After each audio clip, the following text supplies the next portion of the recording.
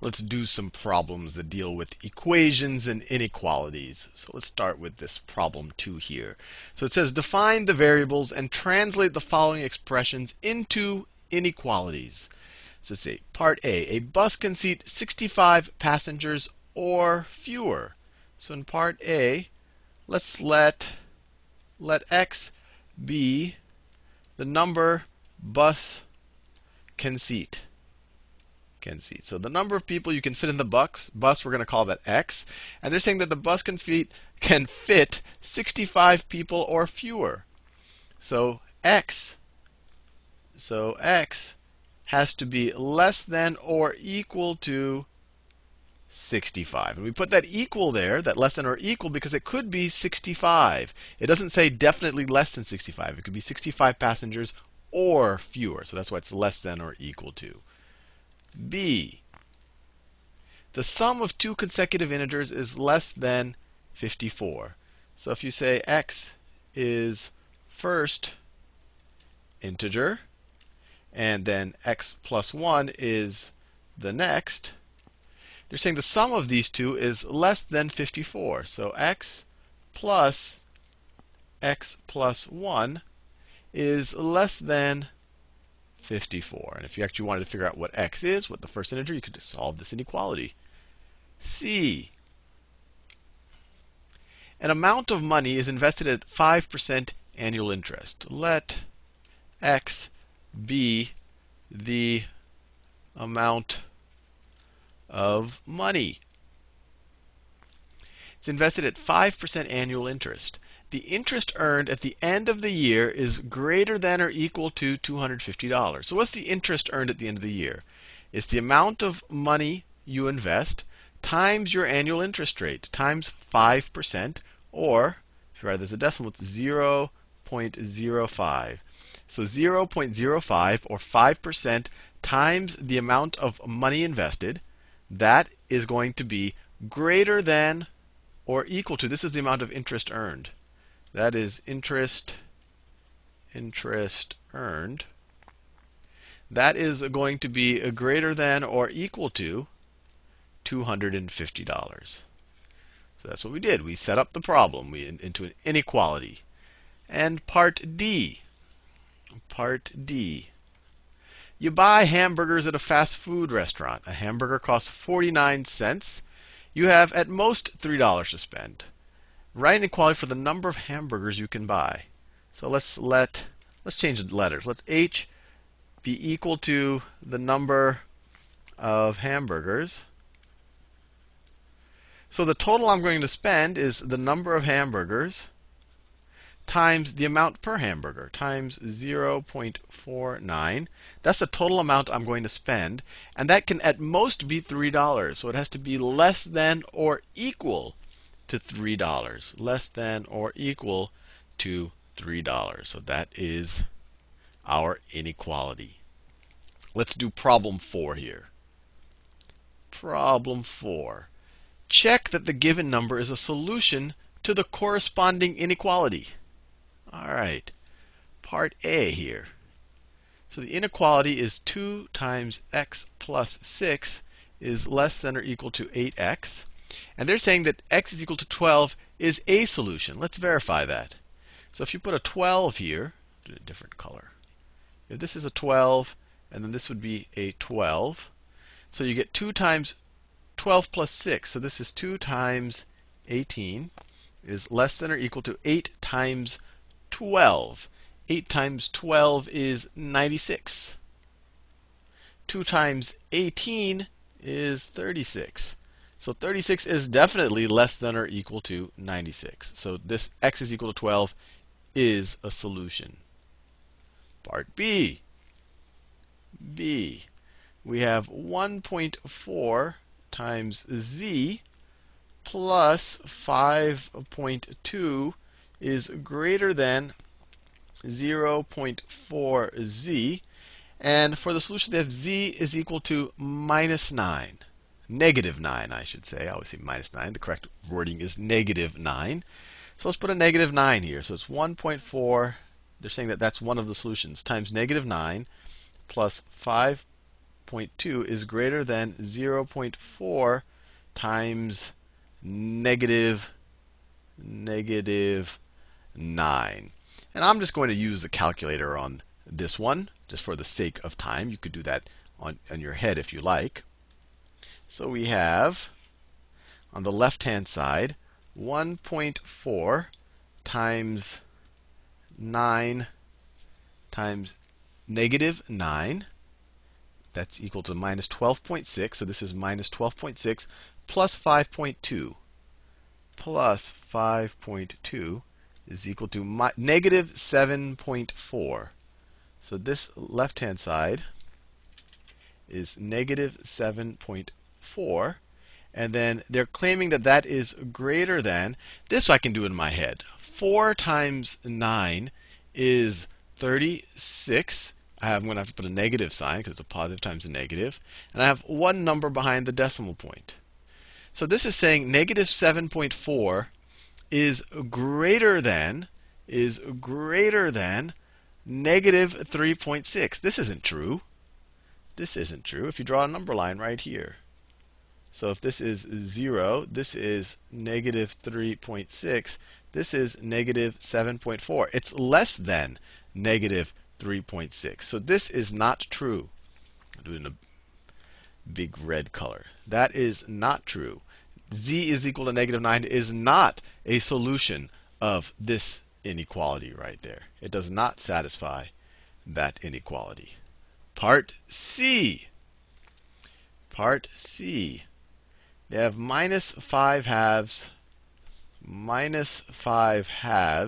y plus 1 half is less than negative 18. And they're claiming y is equal to 40 as a solution. Well, let's try that out. So minus 5 halves, instead of y, I can write 40 just to see if it works. Plus 1 half is less than minus 18. That's their claim.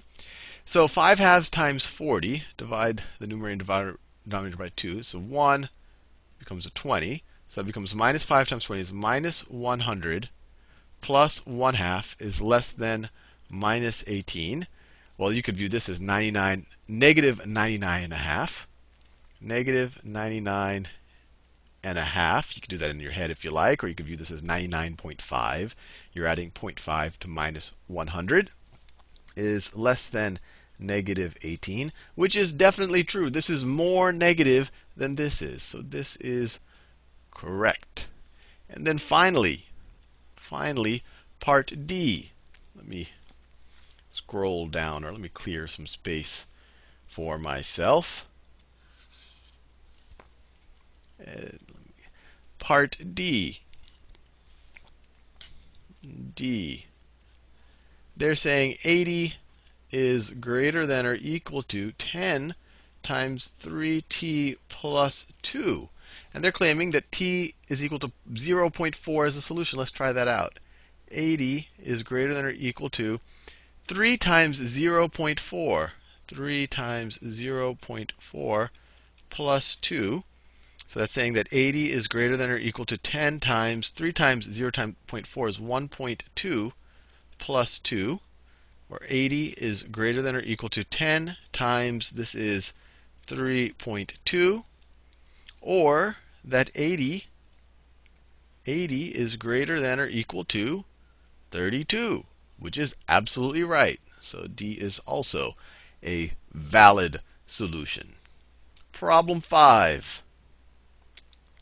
Problem 5. The cost of a Ford Focus is 27% of the price of a Lexus GS 450h. All right, if the price of a Ford is $15,000, so the Ford is equal to $15,000, what is the price of the Lexus? So they tell us that the Ford is equal to 27% of the price of the Lexus, is equal to 0.27 or 27% times the price of a Lexus. So we could just, and I could write F and L, but I'll just write out the words there. So the Ford we know is $15,000. So we know that $15,000 is equal to 27%, 0.27, times the price of a Lexus. So to figure out the price of a Lexus, we just divide both sides by 0.27. 0.27. Divide this side by 0.27. That just becomes a 1. And so you have the price of your Lexus is equal to $15,000 divided by 0.27. See what we get. So let me clear it. We have $15,000 divided by 0.27 is equal to $55,555.55. So we'll say $55,556, just round up. So this is equal to $55,556. So you're spending a lot more on the Lexus than you would on the Ford Focus. It better be a much better car. Finally, number 6. On your new job, you can be paid in one of two ways. All right. You can either be paid, so let's say this is option 1. Option 1, and let's write option 2 here. Option 2. You can either be paid $1,000 per month plus 6% commission of total sales. So let's let S is equal to total sales. So your first option, you'll be paid $1,000 per month plus 6% of total sales. So on a monthly basis, you'll be paid $1,000 plus 6% of total sales. So plus 6% times your total sales. That's option 1. That's right there. You can either be paid $1,000 per month plus 6% commission of total sales. And then option 2 is $1,200 per month. Let me switch colors. Option 2, I'll do it in yellow. Paid $1,200 per month. So $1,200 per month plus 5% commission on sales over $2,000. So plus, let me scroll over a little bit, plus 5% of sales over $2,000. So if my sales are S, my sales over $2,000 are going to be S minus $2,000. S minus $2,000, right? If my sales are, let's say they're $3,000 in a month, the sales over $2,000 are going to be $3,000 minus $2,000. It's going to be $1,000 over $2,000. So these are our two options. Let me highlight that right over there. And they say, for what amount of sales is the first option better than the second option? And assume there are always sales over $2,000. So they're essentially saying, okay, this is always going to be non-zero right here. So we want to know the situation where the first option is better. Better probably meaning for me, meaning that I'll get more money. So when is option 1 going to be, we could either say greater than or greater than equal to option 2. And then we could solve this equation. So let's see what we can do. The first thing I might want to do is just, let's do the first thing. Let me subtract 1,000 from both sides. So if you subtract 1,000 from the left-hand side, you're just left with 0.06s is greater than or equal to. If you subtract 1,000 from the left-hand side, I'll take the 1,000 from here. You're left with 200 plus 0.05 times s minus 2,000. And then, let's see, I probably want to multiply that out. This is going to be 200 plus 0.05 s minus this 0.05, that's the same 5%. That's the same thing as 1/20th. 1/20th of 2,000, that's 100. So this is minus 100. That times that is 100. I'm just distributing this 5% or this 0.05.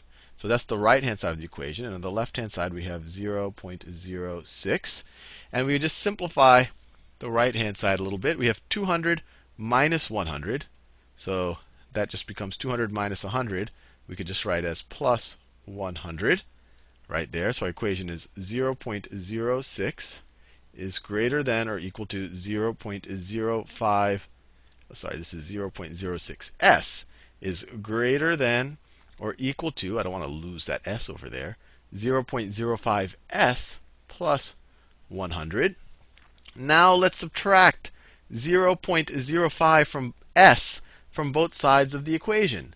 So 0.06 minus 0.05 S is going to be 0.01 S is greater than or equal to, I subtracted this from both sides, so it's not going to be here anymore, is greater than or equal to 100.